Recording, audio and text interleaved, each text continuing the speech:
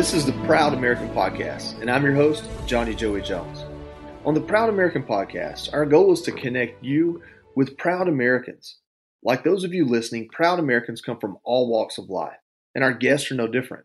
From regular folks doing extraordinary things to celebrities who've put time into making this country a better place for all of us, proud Americans are worth celebrating. And today's guest is no different. Mark Zeno is the host of the Hazard Ground Podcast, where war heroes share their stories of combat and survival. He's also a sports talk radio host and a lieutenant colonel in the United States Army National Guard with 2 tours to Iraq. Mark, thanks for coming on, brother. Triple J, great to be here, man. Thank you for having me. Yeah, no worries. I'm glad you came on to talk. I know it's been a busy year for you. We've been friends for a while. I got to take you I don't know if that was your first Braves game, but I got to take you to a Braves game and taught you how to do the tomahawk chop, and that was a lot of fun. Yeah, definitely not my first Braves game, but it was fun nonetheless. And yes, you and I chopped together, so we are forever. It's not blood brothers, but we're chop brothers. Well, you've got a great background, man, and you do so many cool things. And I just love to introduce you to the audience. And then I think you've had a unique experience this year, and I think we'll get to that. But first, so you are from New York. Is that where that accent comes from? Yeah, born and bred in Long Island, lived there my entire life till I went away to college and then never went back. Some of that was not by choice, but some more of just kind of life and college and the military and everything else. But, once I kind of established myself as an adult, I never really wanted to go back other than my family being there, like my entire family. I'm the only person in my family who doesn't live in New York. Other than that, I've got no reason to go back. And I got to tell you, though, I enjoy your home state. It's been great to me. The weather is beautiful. The people are great. The Southern charm, the hospitality, plenty of culture, plenty of great places to eat, plenty of nightlife. I mean, just all around Atlanta and Georgia have been great to me. Well, and that was kind of what I wanted to ask you about. So how does a guy from New York, and maybe the Army is the answer here, but how's a guy from New York end up down here in the land of sweet tea? Yeah. And by the way, I'm still on the unsweet, I know. But, listen, it's one of those things where my civilian job at the time had moved me down here. I was actually working in Baltimore, Maryland at the time. That's where I ended up where I went to school. I went to Loyola College in Maryland. And so after I had done my active duty time and I had just gotten off active duty prior to 9/11, I went back to Maryland because it's where all my friends were. I was young at the time and we were living there, and lo and behold, obviously 9/11 happens, and I deploy a couple of times. And in the meantime, I'm still doing the National Guard and doing the civilian employment thing. And then in 2014, the company I was working for, CBS Radio at the time, had offered me a position in Atlanta, and I jumped on it. It was a bigger market. It was a better market. It was, a chance to do something different in the radio industry. And so I took it. And really, honestly, I've been here for 7 years, and it's felt like it's gone by in the blink of an eye. Georgia has quickly become home, and my family and I are settled here, and I don't think we're leaving anytime soon. So you guys are stuck with me at this point. Well, we're proud to have you, man. And that's kind of the next question is just, so you joined the Army. I think you said you did ROTC in college. Is that correct? Yeah, I had 4 years ROTC. Was a scholarship cadet and was commissioned in 1999 and did my active duty time at Fort Hood. And it was 22 years coming up in May. So it's been a good run. How does a guy that joins ROTC? Obviously, I know you're a very physical fitness is a big part of you. How does that kind of like Spartan mentality guy become a talk radio host? Where did that come into the mix? Yeah, I would kind of flip it. It was more of how does the talk radio guy get into ROTC? Like, it's really weird because, back prior to 9/11, and I've told this story on the podcast several times, like I remember as a senior in college, right? Like job fairs came around. Like I had these senior job fairs and everybody's going to the job fair and people were asking me, you going to the job fair? And I'm like, no. And they're like, why? I'm like, because I have to go in the Army right after college. And they look at me with a straight face and say, well, why don't you just get a real job? Prior to 9/11, like that was sort of the mentality. It just was, we were in a nation at war. I mean, the Clinton administration was great economically for the world and everything was hunky dory and nobody knew the world was going to change. And so, yeah, taking a job in the military at that point in time was almost seemed like, you couldn't get a real job or you got in trouble with the law or all those things that you sort of preconceived about people who joined the military years ago were absolutely the case. And so, we didn't know that, that real job became very real, less than 2 years, 2.5 years later or whatever. But that was sort of the mentality. Like I always wanted to be in radio or television. That's what I went to school for. That's what I was a communications major. I wanted to do public relations, journalism, and all those things. And so I kind of thought the Army at the time was going to be a means to an end, just a way to pay for college and a way to get life started out in that manner. I never thought when I was going through ROTC that I would do more than 4 years, let alone more than 20 years. So it's just sort of, the Army has latched onto me, and I've never let it go. And thankfully, I mean, it's been an amazing career for me. It's been a great 22 years. And I remember when I was a cadet, the professor of military science telling us, 20 years goes by in the blink of an eye, son. Don't, it'll go by quickly. And you're like, dear Lord, I can't even remember 4 weeks from now, let alone 20 years from now. And he's right. You look back and you know this from your military career, everything sort of segments in the military, right? Like it's this duty station, it's this job, it's this leadership, that you worked on, that you're able to sort of write chapters in your career about, and they go by really fast. No, it's so funny. I had this kind of before and after the Marine Corps segment of my life. Like I was one person before, one person after. And now I have this before and after injury segment of life. And it's like that first 18 years, the next 8 years, and now it's been 11 years since then.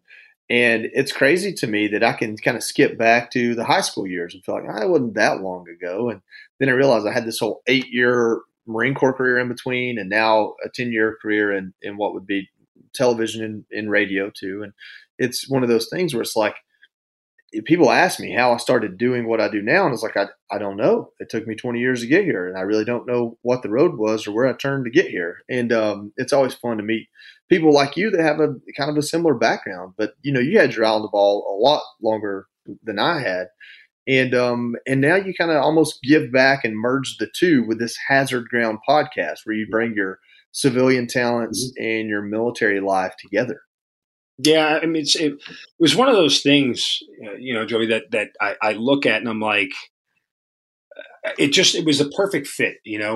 I kind of developed the idea for the whole thing from the standpoint of, in my armory where I would go to work, they have these like paintings on the walls, just like decorations of engagements and battles that the National Guard has been in throughout history, like going all the way back to the Revolutionary War when it was the militia, and there was this story about the Battle of Takur Ghar, which happened on a mountaintop in Afghanistan in March of 2003.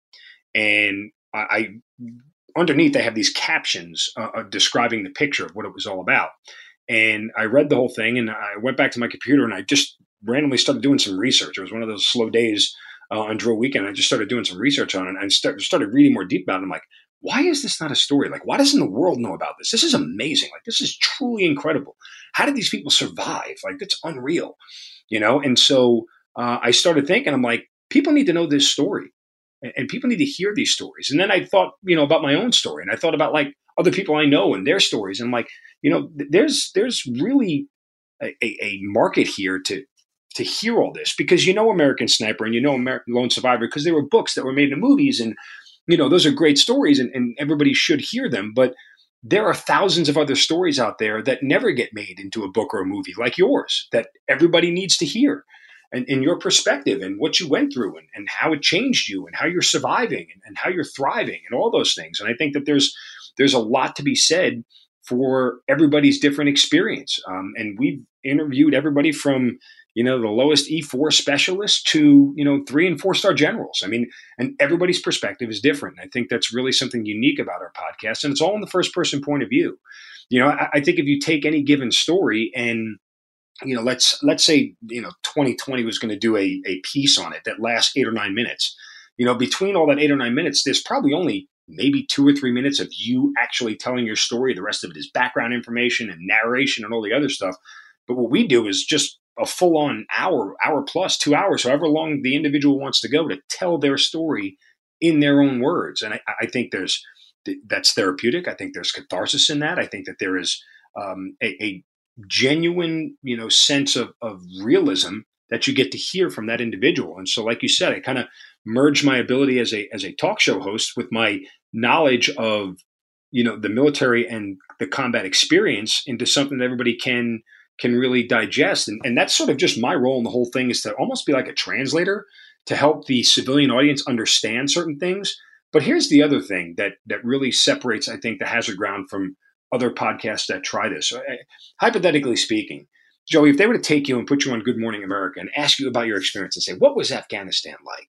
You'll probably give a very cookie cutter answer, a very sort of broad, general, obviously it was tough. Weather conditions were difficult, mountains were difficult, right? Because that they haven't been there and they don't understand. But see, I have been there. And so when you tell me about the environment, I know exactly what you're talking about. When you tell me about, the combat experience, I've been through it. I know exactly what gunfire is. I know what it does to your body, what it does to your senses and your mind and all the other things. And being in that heightened alertness every single day, like, we can relate on that. And so you can just talk to me plainly in words and I understand them. And so therefore that's my job, is to sort of translate some of that to the audience who doesn't understand. But I think that there is a certain amount of, connection that I have with people who have served, because they know that I've walked the same turf that they have, so to speak, if that makes sense.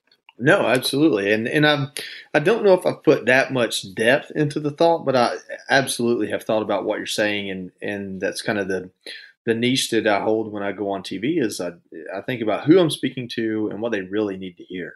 And I love that. I love that you've thought that through, and that's become a product that you can put out there for civilians. And I guess, that was kind of my question with you is, people say a lot, oh, they need to hear these stories, but what's the end result and why? And, and can you speak to that? Like, why is it important for civilians, largely civilians, but for other Americans, proud Americans, to hear these stories from these veterans? When we started this, we had hoped that it would be a podcast that people would enjoy, that it would be a way of just relating stories to people, right? Because I think in general, like the podcasts I always enjoy are stories, right? Like their personal stories. So we had just hoped it would be something like that. What we never thought it would be a deep level of connection to people that we could have never foreseen. I can't tell you the number of messages we get, the number of reviews that we get, whether it's on our YouTube channel, on Apple Podcasts, whatever it is, where somebody says to us, I didn't know what I was feeling until I heard this story. You've helped me understand where I am. We get messages, I didn't think I would ever join the military, but after hearing this, it's all I want to do. We get messages from civilians who have said, I've never been in combat, but when this person talked about this, that's how I feel about my own situation going through X, Y, and Z. Like, there's a relatability to the human condition that I think is so much deeper than we ever give it credit for. And when we started this whole thing, we would have never thought that was going to be a byproduct of this. But that's exactly what it is. It's take your story. The days that you struggled to get up out of bed because your legs were gone and you now had to rethink life. Somebody out there is struggling with something. And while they may have both their legs, something you say may really hit them in the back of their mind the right way. And then all of a sudden, bam, there's a connection between Joey and this person that they didn't know existed. And it's a motivation. It's an inspiration. It's all those things. And again, I don't think we ever started out with the intent of having that sort of impact. But when we get these notes and these messages from people, it's just like, it's mind blowing because we didn't know that there was that level of connection between the human condition of people who've experienced so many different things, like, if that makes sense. No, it does. And, at the end of the day, when we talk about combat, the majority of what people think is you're shooting and getting shot at. But combat is a lot of things. And there's a lot of stories to be told there. And I think I really I guess I just applaud you for getting that out there and getting people to have that opportunity. I tell people all the time, listen, losing my legs was the easiest part of losing my legs. There was a path there that was written down and I could follow. You do this, you have that surgery, you use these prosthetics, you do this technique. It was all the other things, the emotional healing from my family and get over the emotional stress and frustration that I had and adapting to new thought processes. What took 10 minutes now takes 30 minutes, and I have to build my life around that. And it's just great that you're sharing these stories and giving people that much more insight into this warrior class that has fought now a 20-year war that you and I have been a part of. And the other thing that we recognized, or at least people have helped us to recognize that we're doing, that I never thought about before, but we're actually chronicling history. Like, think about this just in pure simple terms, right? the internet's now forever. And we didn't intend to give away to, have a way for people to have a firsthand account of the war on terror. And granted, we've done people from Vietnam, the Gulf War. Heck, we had the second oldest living survivor of Pearl Harbor on. I mean, we've chronicled every major battle from World War II all the way through present day. And when you say that out loud, that's literally chronicling history. It's a firsthand account of history that's never going to go away. I mean, and just to think about the idea that in 20 years that people may refer to a particular podcast episode of The Hazard Ground to get an account of what went on in a given battle, a firsthand account is like, that's awesome. Again, it was something that we never really had the forethought ahead of time that was going to be a byproduct of it. But that's what's happening. If somebody needs to know down the road the story of Johnny Joey Jones, they can go to The Hazard Ground and hear it right from him forever. I mean, that's pretty cool. You're absolutely right. You can send your son to go listen to that episode when he's old enough and say, if you want to know what happened to Dad, take a listen to this. And he gets to hear it, being told by you. Like, I think that's incredible.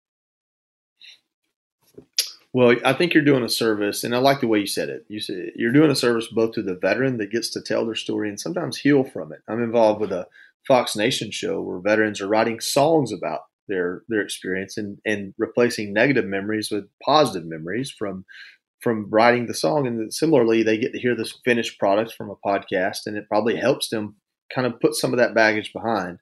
And then ultimately you're merging that civilian military divide, which is kind of really what I want to talk to you about today. Right.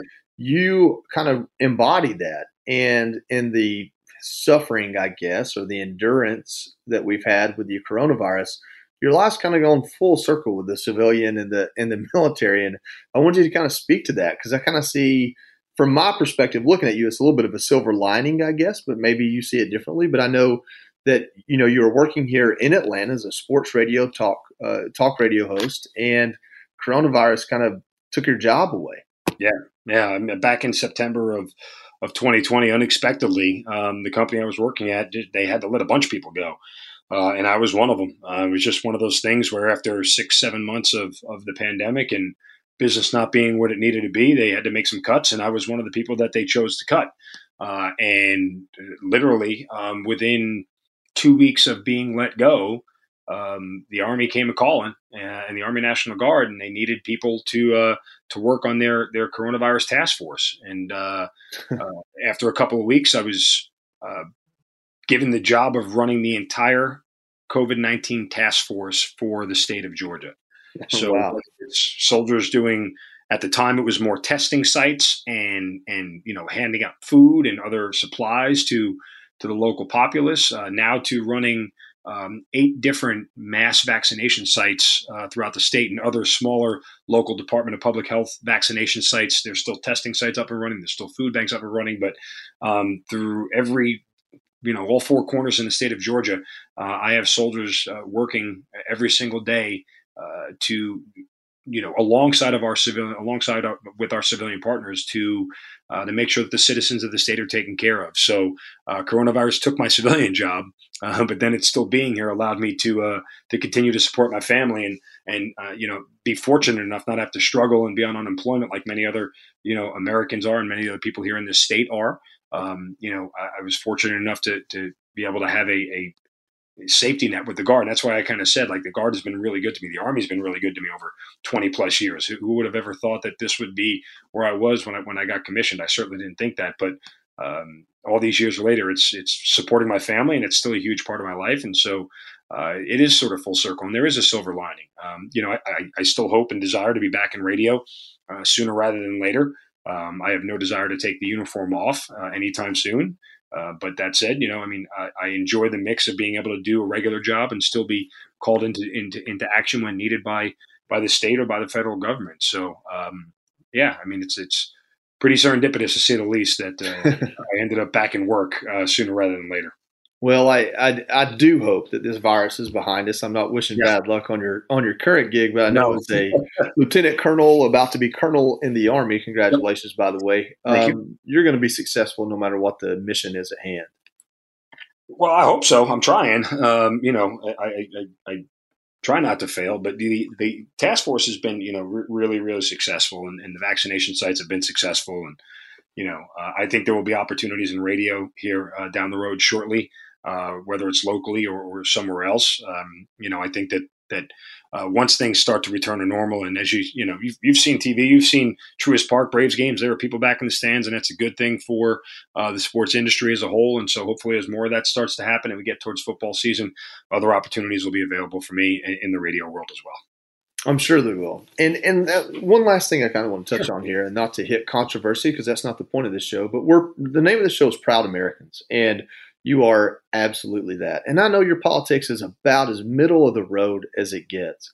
And, you're right there up until just a few months ago working right next to Truist Park in radio. Mm-hmm. You do sports radio. I don't know how a New Yorker covers the Atlanta Falcons fairly, but we'll talk about that another time. Do you feel like sports has a chance to survive the culture we have where everything is kind of, polarized? Yeah, I mean, there's the argument that sports and politics have always been intertwined, I think is a fair one. I think the way it's been covered and the way we present it now is completely different, obviously due to an explosion of media in general, but social media and individual athletes now using their platform for something other than just to get a paycheck, a very big one, for being a professional athlete. And I think all those things are fair. And I think sports still is the ultimate binder of people, right? I mean, no one cares if you're a Republican or a Democrat when the Braves are about to win the World Series, right? That's not, when we were sitting down watching a Braves game doing the chop, we didn't say, hey, by the way, you're going to vote for the bill? No, that didn't come up in conversation. It was just high fives when somebody hits a home run. So there is still that unifying stance. I think what we need to do, I do think there needs to be a way for sports teams to help us separate politics and the business of sports. That's there are muddy waters that they're entering into, and I'm all for players speaking out and using their platform. But with so much money being involved in sports, there has to be a clear line drawn between what is monetarily responsible and what is sort of your moral code responsible, right? I mean,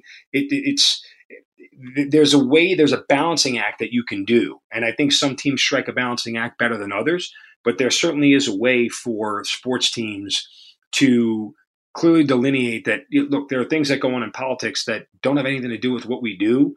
And sure, you can ask us to make a statement and we can speak out on it. But, at the end of the day, we're still a business that's trying to make money. And that's okay. There's nothing wrong with that. I think from where I sit, there's nothing wrong with businesses trying to make money. It's how this country was built.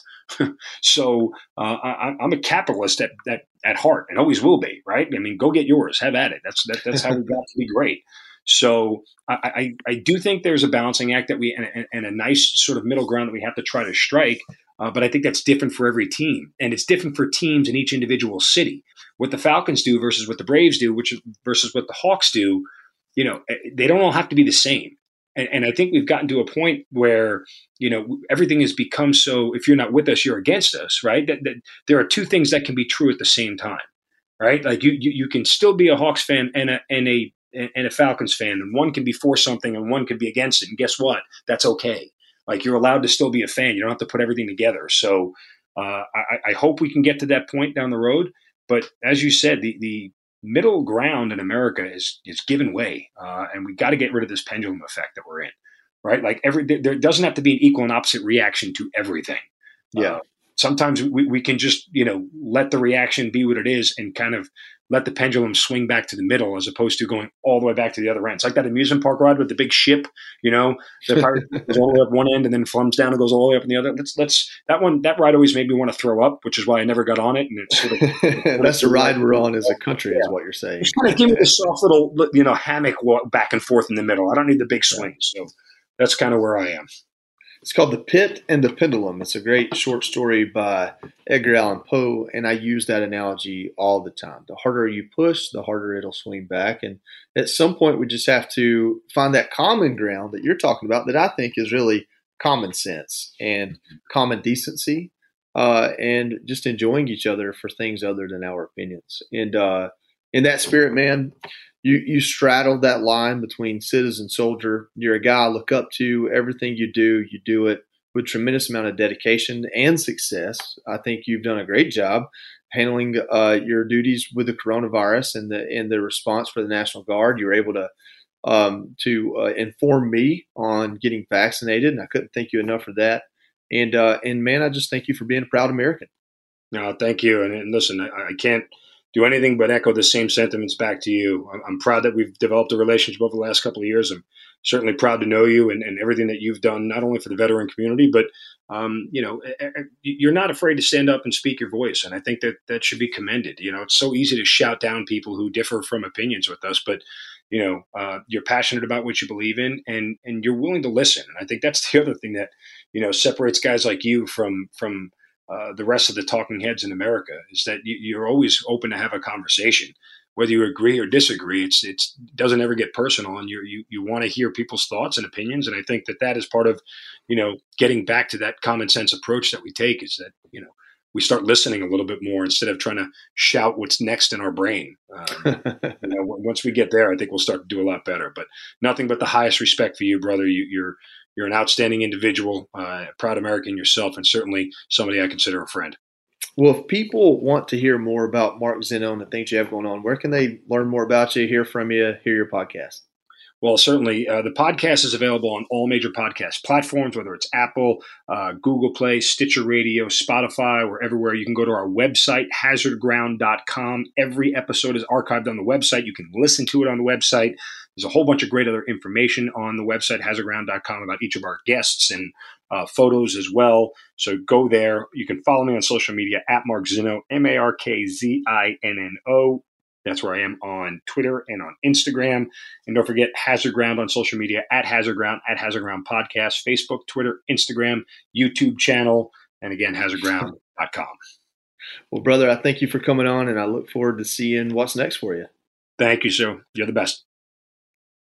Mark spends a lot of time on his podcast letting other veterans tell their stories. It was my honor to turn the table and let you all hear his story. Lieutenant Colonel Mark Zeno is truly a proud American.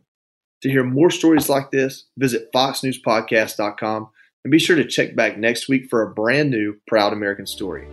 I'm Johnny Joey Jones. Thank you for listening.